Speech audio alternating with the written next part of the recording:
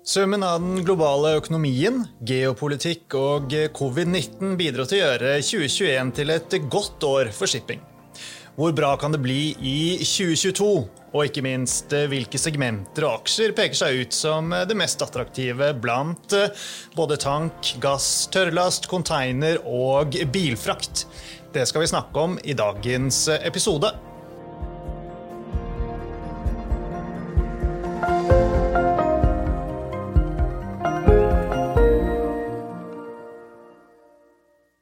Velkommen til Utbytte, DNB-podcasten der vi forklarer hva som skjer i den globale økonomien og finansmarkedene.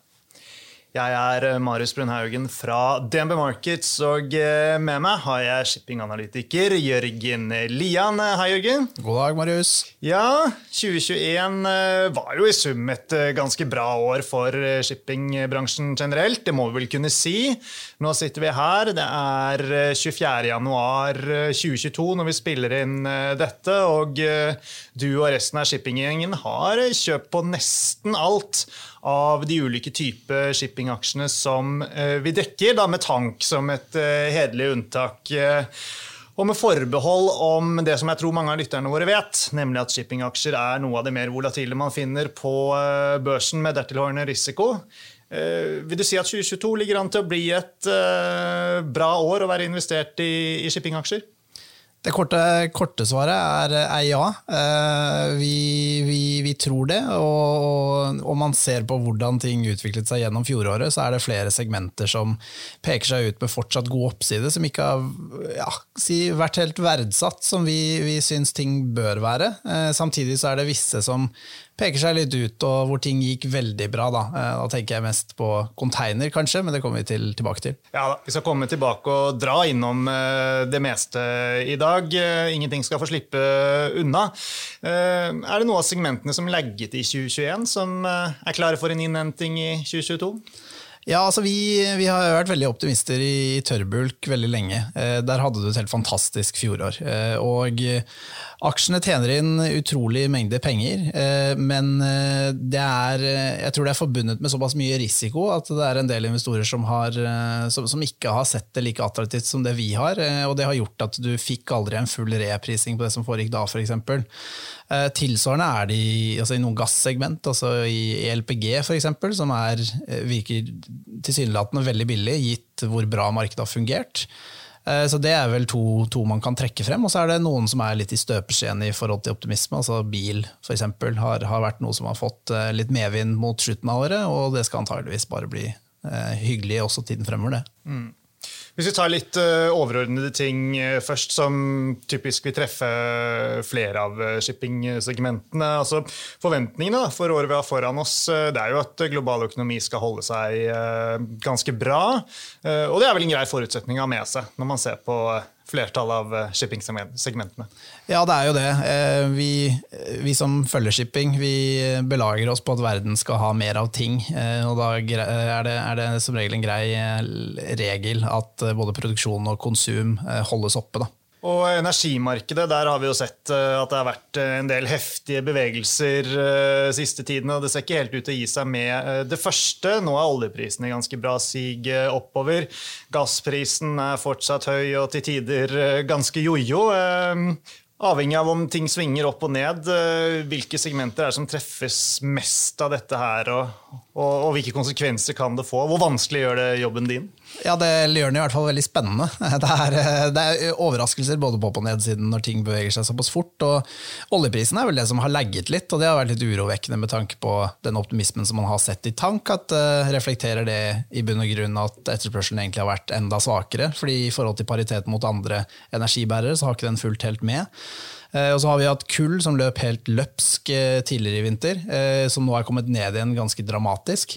Det kan vi også komme tilbake til hva gjelder bulk og Kina, tror jeg. Og så har du hatt gasspriser som har vært også utrolig høye, drevet av budkrig mellom Asia og Europa for de volumene som Så du kan si, så lenge når det du frakter blir dyrere, det vel en generell tomfingerregel i shipping, når det du frakter blir dyrere, så villigheten til å betale mer for fraktdelen i verdikjeden, så blir det altså en større villighet til å betale for frakt.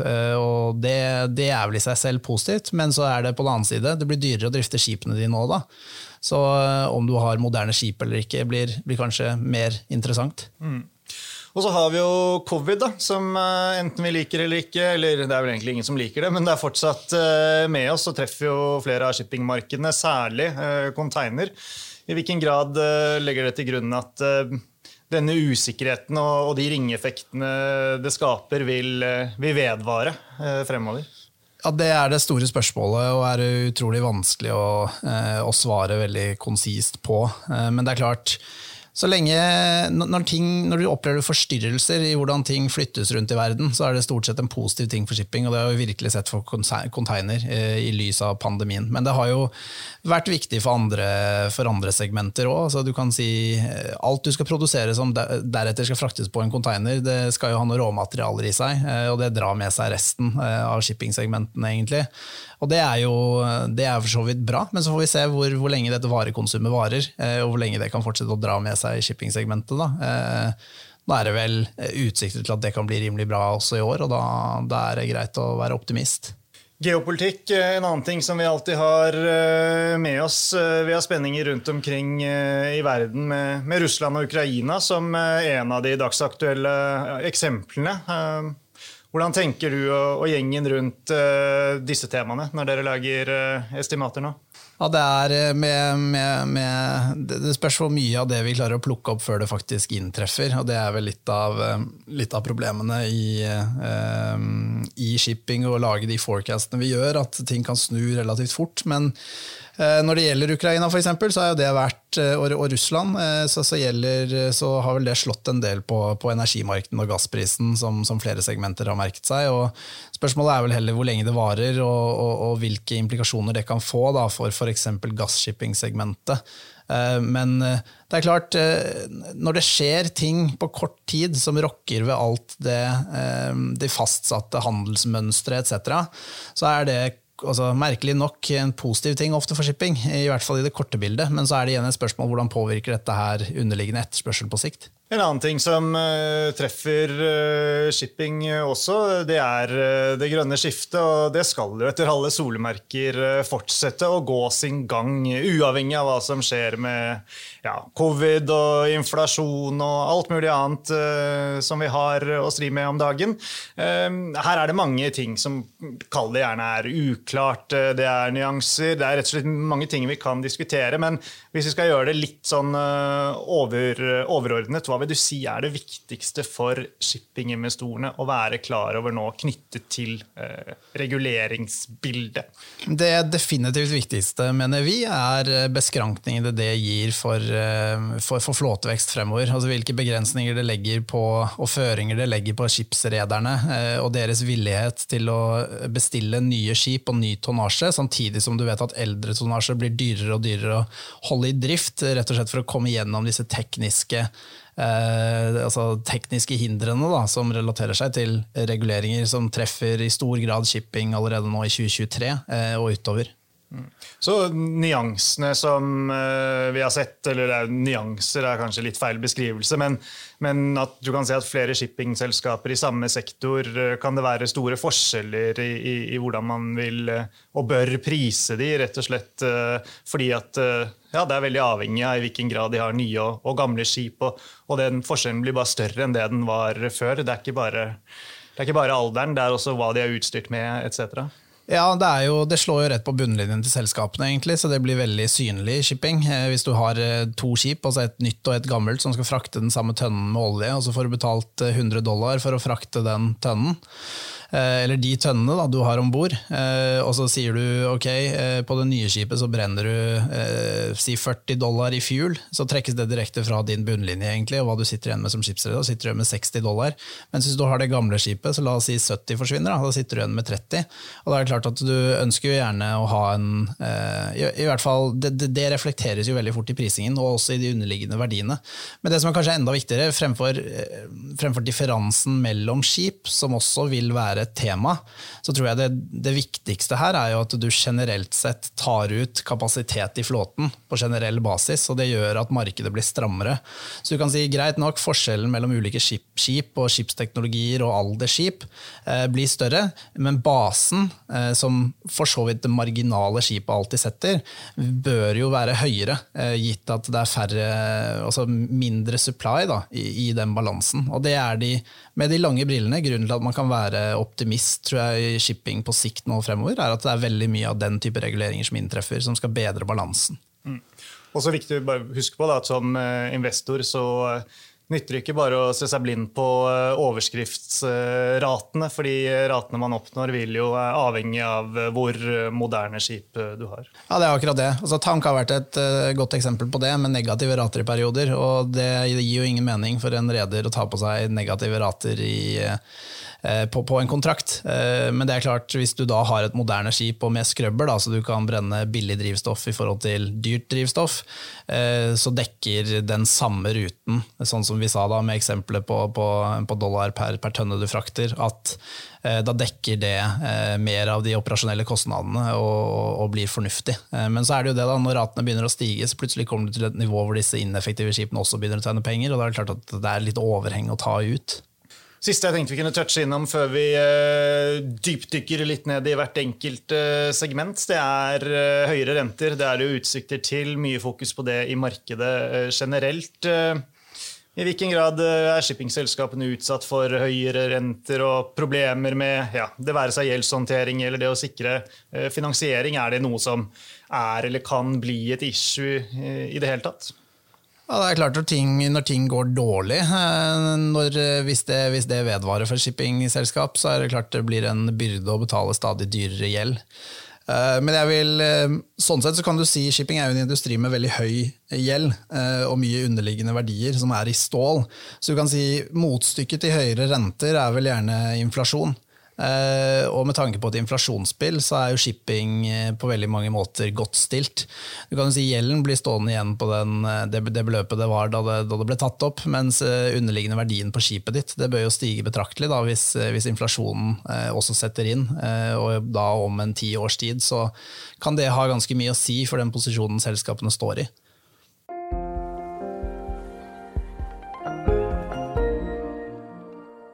Bra. La oss starte med container da.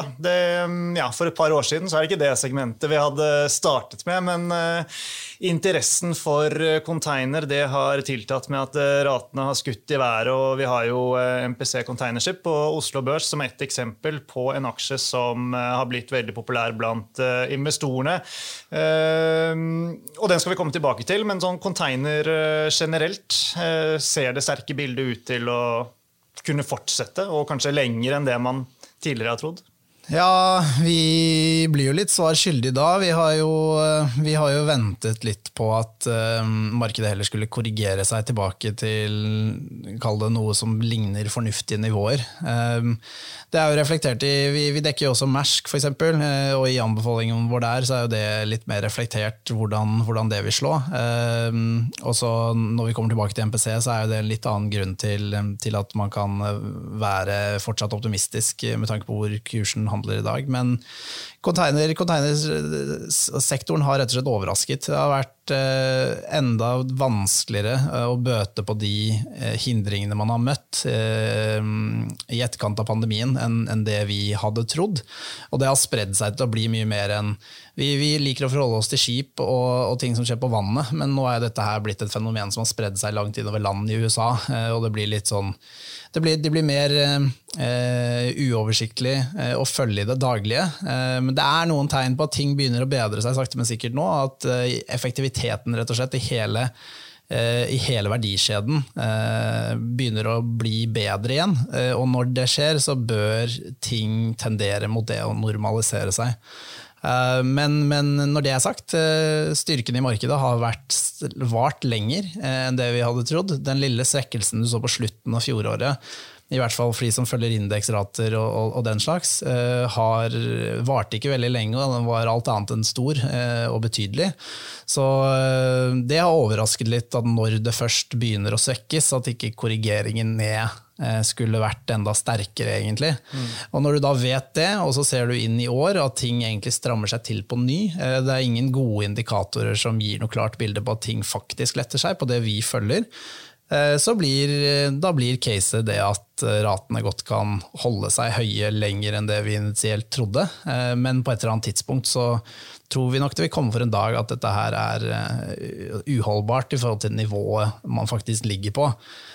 Og som du nevnte innledningsvis, altså shipping er en investering hvor ting er veldig volatilt, og når ting først begynner å peke nedover, så er det godt reflektert i kursen ofte. Så det skal man være litt var på da. Men foreløpig ikke noen alarmklokker som ringer, og da tenker jeg jo særlig på at markedet blir bygget i hjel litt lenger fremme, at det bestilles veldig mange nye skip. Jo, altså det har jo skjedd, så på et eller annet tidspunkt så kommer det til å komme utrolig mye skip til leveranse, og det begynner allerede i 2023. Men hvis det her varer til 2023, så har det vart mye lenger enn det vi tror. Så kan du si, altså hvis du har det problemet du har i dag, med at du ikke klarer å ta unna den kapasiteten og de volumene som kommer til havnene, blir situasjonen faktisk bedre da, når du legger på 10% større flåte, og du får 10% mer volum, som da stiller seg enda lenger bak i den køen som venter på å få losse av i USA. Det er ikke sikkert. Så det her er et problem som på en måte bare bygger seg da, utifra hvor store volum det er som kommer, men ikke kommer inn på land, og det er jo egentlig igjen problemet. Så det er en veldig spesiell situasjon for shipping, at du kan faktisk spille et bullargument på det at det kommer flere skip, fordi da blir det enda mer ineffektiviteter som skal gjøre at det blir enda bedre og vanskeligere å få unna, og da blir det plutselig et problem hvor du må se på investeringer på landsiden og ikke på shippingsiden for å løse denne floken. Nå er ikke det base case, og det ligger litt langt frem, men det er på en måte det er et faktum at det er mye bestillinger, og vanligvis, hvis effektiviteten kommer tilbake, så skal det være negativt for ratene. Og det er det vi tror, men bare sånn for å belyse kompleksiteten i det da. Men MPC må vi nevne. Dere snudde jo i den og oppgraderte den en gang i fjerde kvartal, og sendte nylig ut en oppdatering, gjenta kjøpsanbefalingen. Løftet kursmålet til 33 kroner per aksje, og ved slutten av forrige uke så var vel aksjen rundt 30 kroner, rett i overkant, så ting har gått fort her i positiv retning. Hvorfor tror vi at moroa generelt skal fortsette for MPC-aksjen?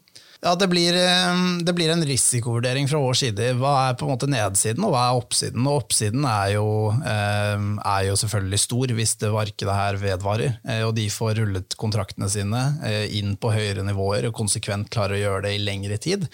Så er det klart at da bygger du en backlog og en transparens på inntjening fremover som gjør at du kan forsvare en utrolig høy prising på bakgrunn av historiske verdier for disse skipene som de har. Og det er litt en vurdering vi gjør da, ved en oppdatering. Altså når markedet står seg bedre enn vi tror, så er det sånn at de tjener også mer enn det vi lå inne med, og da blir det en justering i forhold til det. Og når det gjelder MPC, nedsiden, hvis du skal tro at markedet krakker litt sammen i dag og kommer seg fort, altså såpass raskt ned at det ikke slutter mer skip, på en måte, og du i tillegg får en skrapverdi for skipene dine på en historisk fornuftig skrapverdi, så ligger du faktisk med, også diskontert frem i tid, kall det et gulv da, på 20 kroner omtrent. litt over 20 kroner. Og da det klart at når du da har en prising på aksjen som på høye 20-tallet, og du vet at hvis oppsiden vedvarer lenge, så kan det dra kursen enda lenger. Vi har jo en såkalt NAV i dag, hvis du skulle klart å likvidere hele flåten på over 40 kroner til sammenligning, ikke sant? Og da utfallsrommet blir sånn at nedsiden såpass begrenset at oppsiden begynner å bli mer spennende, og da landet vi på det kursmålet og den anbefalingen som vi kom ut med. Ja, og hva det vi kan forvente her når det gjelder utbytte fremover? For det vil jo etter alle solmerker komme. Ja, og det blir betydelig det. Jeg tror så fort de har fått godkjent det på generalforsamlingen som kommer nå snart, så kommer det et ekstraordinært utbytte, og på toppen av det så kommer det ordinære utbytte som de skal betale ut fremover, og det er snakk om betydelig beløp altså i forhold til hvor aksjekursen altså vi ligger over 1 krone i kvartalet ved ut 2024 i ordinært utbytte, og så har du 3 kroner på toppen. La oss hoppe til tørrlast, da. Noe som du har tro på for året. Golden Ocean har vi kjøpt på, kursmål 139, 2020 bullkurs har vi kjøpt på, kursmål 150. Hvorfor skal man eie tørrlast? Ja, ja. Ratene jo på vei, har vært litt på vei ned nå. Det har det. Så markedet har vært litt imot oss, ikke at det har vært veldig uventet, men størrelsesorden på hvor raskt det har korrigert ned har vel overrasket litt på nedsiden. Men altså, i utgangspunktet, hvorfor man skal eie aksjene? Vi mener aksjene billig i forhold til det vi mener inntjening skal være de neste par årene. Du har veldig begrenset flåtevekst på sikt her. Vi tror at verden skal ture videre, at du skal ha mer behov for korn og stål og tre og alt annet som disse frakter. Og summa summarum så gjør det at vi modellerer på disse selskapene altså en dividende-yield for inneværende år og neste på nå det vel på kanskje 30% da, gitt at ting faller av. Og det ganske ekstremt. Og vi tror jo ikke at vi har svært ambisiøse forutsetninger for de tallene heller. Og det litt av problemet som har vært i tørrbulk, at du har egentlig ikke reflektert fullt ut den inntjeningen du hadde mot slutten av fjoråret, som var helt fantastisk. Og så solgte du av når ratet begynte å komme ned, selv om du i utgangspunktet aldri reflekterte dem. Men når det sagt, så har jo skjedd en del ting siden nyttår, og de tallene som vi fikk på kullproduksjon i Kina for eksempel, noe å følge. I desember så sto de egenhendig for en år-over-år-vekst i kullproduksjonen sin på 10%. Når du vet at de står for cirka halve verdens produksjon, så var de egenhendig ansvarlige for å øke verdens kullproduksjon 5% år over år. Det helt massive tall, og når du vet at Kina, de produserer, la oss si, et sted mellom 90 og 95% av sitt eget konsum av kull. Når de da øker 10%, så har de mer enn dekket inn importbehovet sitt, egentlig, for neste år. Så hvis det fortsetter da, og den produksjonen blir vedvarende høy, så det jo sånn at volum som man tidligere har vært positiv til på tørrbulk, som skal inn i Kina, faller litt bort. Så det du kan si veldig enkelt, ca. 20% av volumen i tørrbulk kull, og ca. 20% av de til Kina. Enkel matte, da vi på omtrent 4% av totale volum i tørrbulk som på en måte et risk. Og det klart, det jo ikke positivt, men grunnen til at dette skjer jo fordi energimarkedet i Asia har vært for høyt, og da gjør Kina det de kan for å fyre i gang økonomien sin. Og det egentlig ikke noe overraskelse, fordi det sånn de stort sett opererer. Og hva betyr det? Jo, det betyr kullpriser lavere, malmpriser nå lavere, alt lavere, stålmarginene på å produsere stål bedre, og du vet at OL kommer i februar. Det også timet sammen med at du har sesongmessig bunnpunkt på ratebildet for shipping. Etterkant av det så tror vi på en rekyl hvor aktivitetsnivået kommer til å ta seg betraktelig opp, og det kommer til å være utrolig positivt for bulk.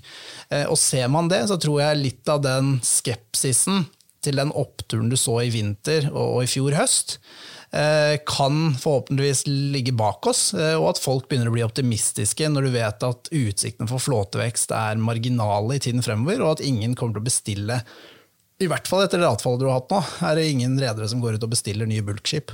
Så det blir å sitte nøye og følge med på data for kinesisk etterspørsel etter både kull og malm i månedene som kommer? Ja, det det vi mest glad i. Ja, så bra. Ok. Klaveness Combination Carriers, kan du bare nevne de? Der har du en kjøpsanbefaling, kursmål 67. Det er jo en blanding av bulk og tank, som vi også må innom. Kan ikke bare minne oss kort på hvorfor det er spennende å se på? Ja, det er som du sier, det er en kombinasjon av tank og bulk.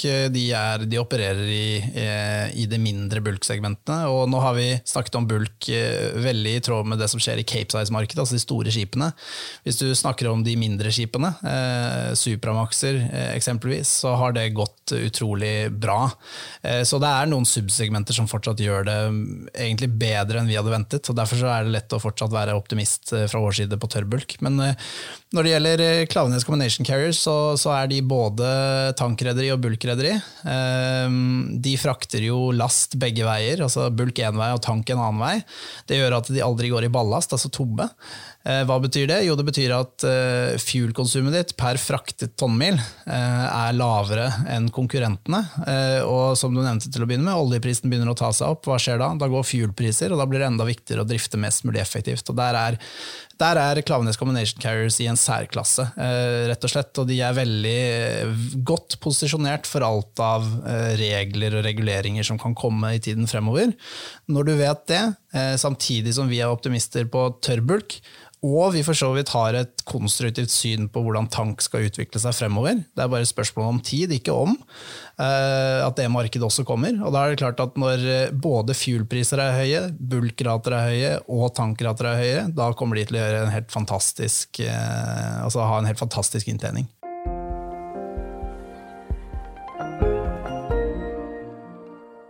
Ok, men det tar oss videre til tank da. Vi må jo si at de optimistene som har vært der så langt har vel blitt skuffet. Hva skal til for å trigge økt fraktbehov for olje til sjøs? Ja, det er så enkelt som at konsumet må opp igjen, og da må verden tilbake til der vi var for fullt. Og det har vært litt av problemet, at vi ikke har kommet dit, og i mellomtiden så har flåten vokst omtrent 5%. Da. Skal du veldig enkelt snakke om fraktbehov i tankmarkedet, så har du i 2019 så hadde du en snitteksport av råolje og kondensat på 42-43 millioner fat per dag. Det er på en måte utgangspunktet. Det er ditt folk sikter at vi skal tilbake til. Så hvis vi begynner med det og ser hvor vi er i dag, så er vi kanskje på 40-41 av faktiske volumer, hvis du følger satellittdata som blir eksportert nå. Hva betyr det? Ok, da er du 1-2 millioner fat per dag short. Men samtidig så vet du at flåten har vokst 5%. 5% av de litt over 40, det er vel sånn røffelig 2 millioner fat. Så legger du de på toppen av de 1-2, så er vi på 3-4. 34 millioner fat er det vi mangler før utnyttelsen, alt annet like, riktig nok, er på nivå med der vi var i 2019. Men det er liksom det enkle regnestykket. Og så må du hensyn til at i 2019 så var det en del spesielle ting som hendte. Du hadde inngangen til 2020, det var også et stort reguleringsår for shipping, mye forstyrrelser, du hadde skip som var tatt ut av drift for å installere skrøbbere, etc. Så det er en ting. I tillegg så hadde du sanksjoner som kom inn mot Venezuela, og det gjorde at en del av flåten effektivt sett ble tatt ut av trade. Og da havnet du i en situasjon hvor supply også var til dels beskranket. Og det gjorde jo at 2019 ble et ganske godt år for tank. Men også selv justert for de tingene, så er du enda 3-4 millioner fat unna der du burde være da, for at ting skal begynne å bli virkelig interessant. Og det er vel et spørsmål om tid da, til det kommer tilbake, og det tror vi også. Og så har det bare vært, sånn som du sa, en del optimisme i sektoren, så hver gang aksjene har kommet ned, så har det vært noen som har vært villige til å kjøpe de opp, og så har markedet egentlig vært helt dødt. Og det er det fortsatt. Og dere har jo hatt hold-anbefaling. Har det fortsatt på de, det er vel 5 tanker, tankaksjene som vi dekker. Det er jo produkttank også, jeg skal ikke glemme det. Men Frontline blant annet, da, som kanskje den mest handlete og mest kjente for norske investorer. Men i hvert fall hold på alt. Er det du har vært igjennom nå som skal til for at du skal være villig til å gå ut og oppgradere til kjøp? Ja, vi skal være forsiktige hva vi sier, men jeg tenker jo sånn at det som har vært historien her, for å få det langsiktige bildet til å se spennende ut, er særlig hvis du får et opptikk i skraping. Og hvis skraping kommer, så er det grunn til å være optimist på sikt. Du har ikke hatt noe ordre mer eller mindre siden Q1 i fjor. Du har en aldrende flåte, og du har også reguleringer som treffer tankshipping. Alle disse tingene spiller jo inn til at det lange bildet da kan bli spennende når volumene først kommer tilbake. Men skraping var svagt, det tok seg opp mot slutten av året i fjor, og vi håper det kan holde seg gående litt til. Og så er det klart, det blir et spørsmål om hvordan prisingen i aksjene er. Og aksjene, det var altså litt det vi relaterer til, eller refererer til, er at kursene over tid i fjor var egentlig aldri på noe sånn åpenbart kjøpstidspunkt i forhold til prising. Så altså, vi alle er enige, markedet blir bedre, men det har vært diskutert hvor bra det skulle bli, og det ble jo ikke veldig bra. Men så ser man fremover igjen og tenker at kanskje neste vinter er da det skal begynne å bli hyggelig på ny. Og da spørs det hvor aksjene bunner ut på et fornuftig nivå, og ting begynner å se spennende ut igjen i forhold til en risikovurdering på oppside- og nedsidescenario her. Men hva er det som kan gjøre det? At rederne går inn for skraping med stor entusiasme? Sånn alt annet like, så vil man jo utsette i det lengste å skrape. Ja, man vil det, helt til man ser at hver dag så renner det millioner ut av lommeboka, og det er klart det er ikke så hyggelig å vente når du også vet at du har, la oss si, et gammelt skip som skal inn på en klasse og en tørrdokking som koster deg ekstra millioner, og så ser du hvor dårlig det har vært i vinter. Den lille bufferen du kanskje hadde av kapital er spist opp. Du ser at stålprisen er relativt hyggelige, og tenker ok, kanskje vi skal kvitte mens leken er god. Og det er jo litt det man håper på å se. Men det er klart, det er derfor ikke skraping tok seg opp i fjor, var fordi det var mye optimisme, og da er det klart du har en opsjonsverdi på å vente.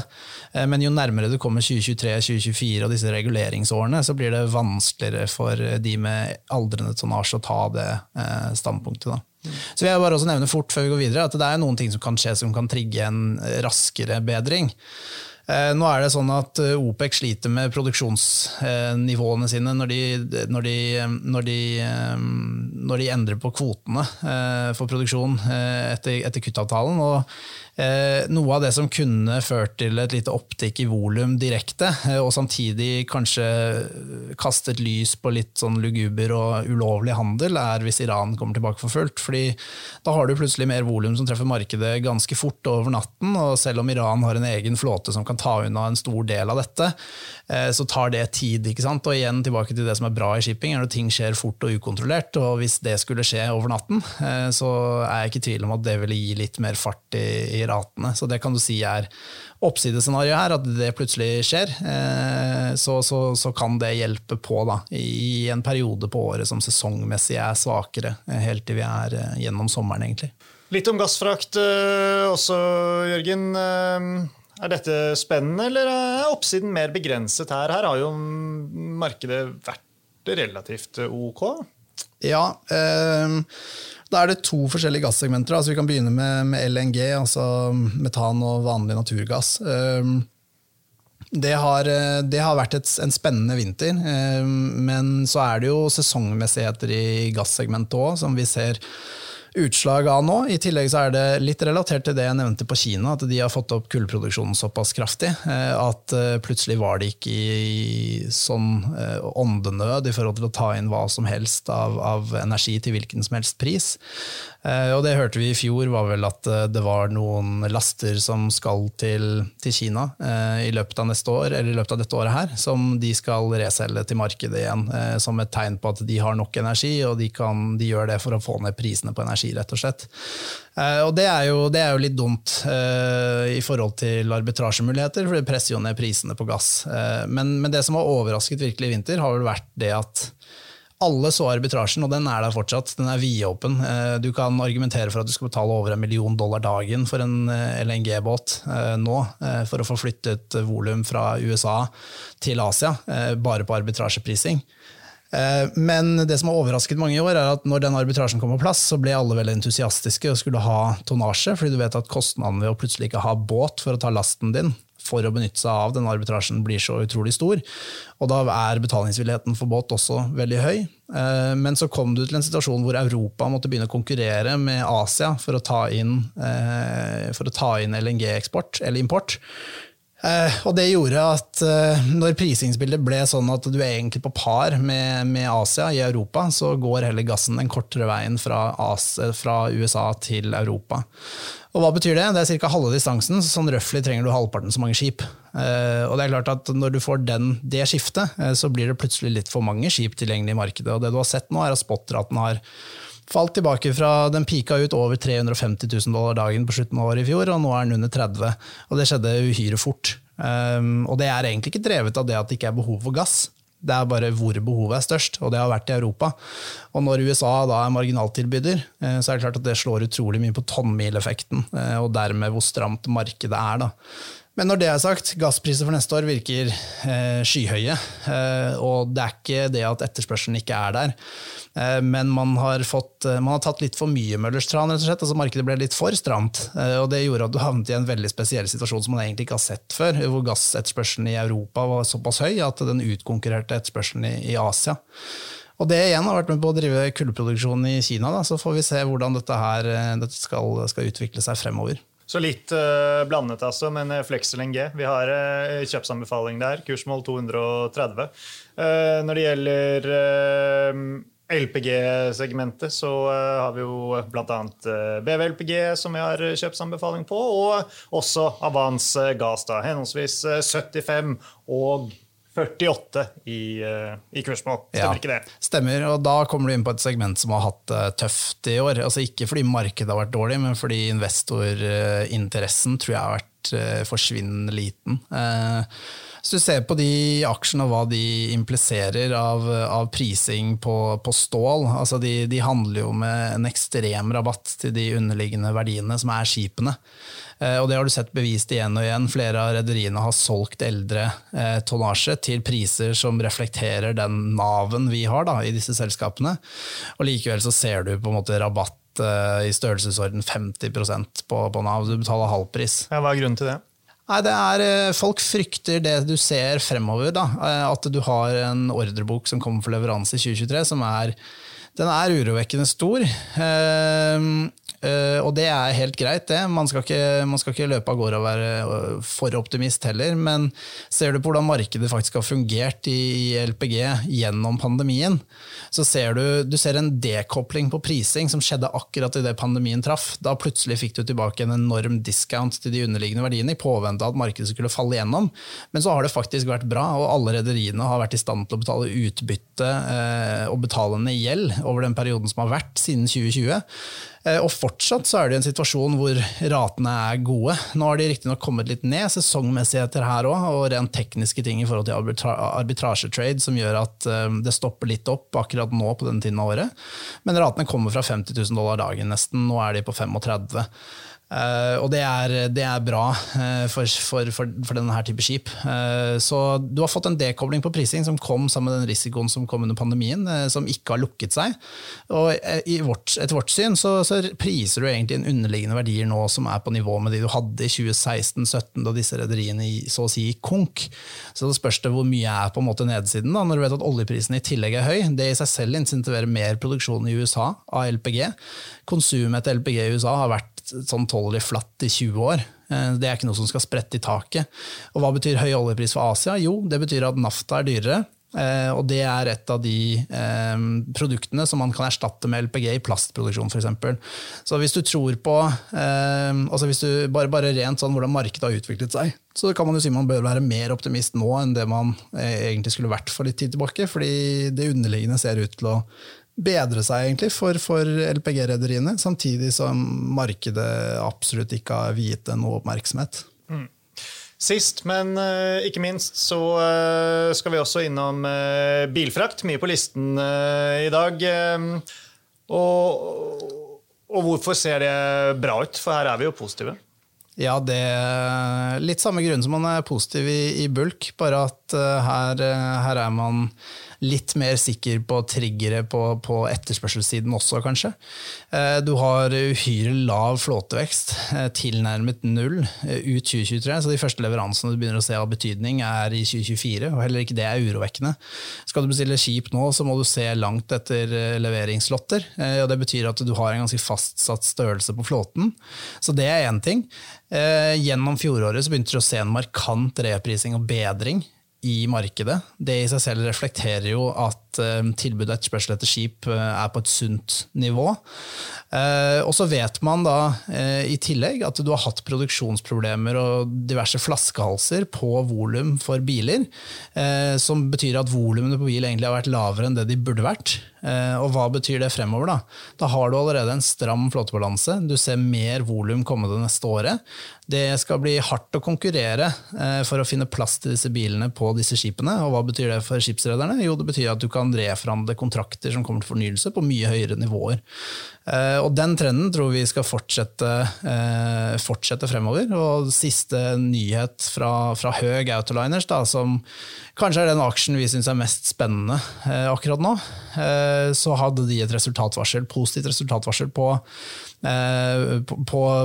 at Q4 kommer til å overgå våre forventninger stort, og jeg antar også at når man kommer til tallene, så kommer du til å få litt mer farge på hva som foregår i forhold til utsiktene for neste år.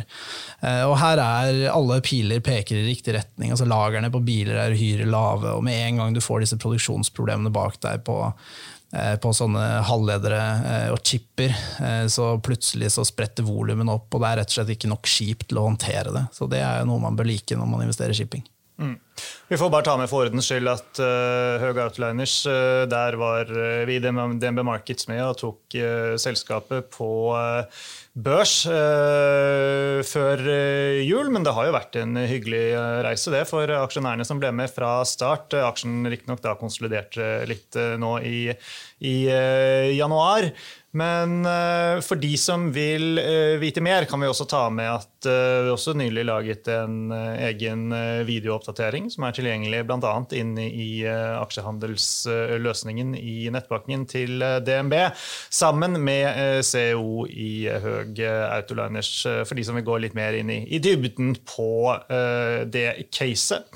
Ellers, Jørgen, det er jo resultatsesong snart. Shippingselskapene rapporterer jo litt sånn i øst og vest, en del av de mot mot slutten av perioden. Tror du det kommer til å bli noe klokere etter å ha vært gjennom rapporteringssesongen for fjerde kvartal? Ja, overvekt kommer litt sent ofte på rapportering, men jo, vi tror det. Det er særlig for disse segmentene hvor man ikke har like god oversikt over indeksrater hele tiden, og de mer likvide markedene. Altså, du vet stort sett hvilken rate tank- eller bulk-selskapene leverer, så det blir ikke den største overraskelsen. Der er det mer om man har hensyntatt og tatt på noe dekning for å være bedre plassert i tiden fremover, gitt den litt svakere utviklingen som vi så nå på starten av året. I bulk altså, mens for bilfrakt og container så er det jo spennende å høre hva de har å si, fordi der har de innsikt på en helt annen måte enn det man får når man sitter på utsiden. Det er ikke like gjennomsiktig i forhold til inntjening og utvikling den siste tid, etc. Så der tror vi det vil være mye å hente. Så det spennende nå blir jo om de selskapene som har gjort det bra, følger opp med gode utbytter til aksjonærene sine, og hvordan det står til med de som ikke har det fullt så bra. Bra det. Tusen takk, Jørgen, for at du var med og ga oss en oppdatering, og sist men ikke minst, tusen takk folkens til alle dere som hørte på.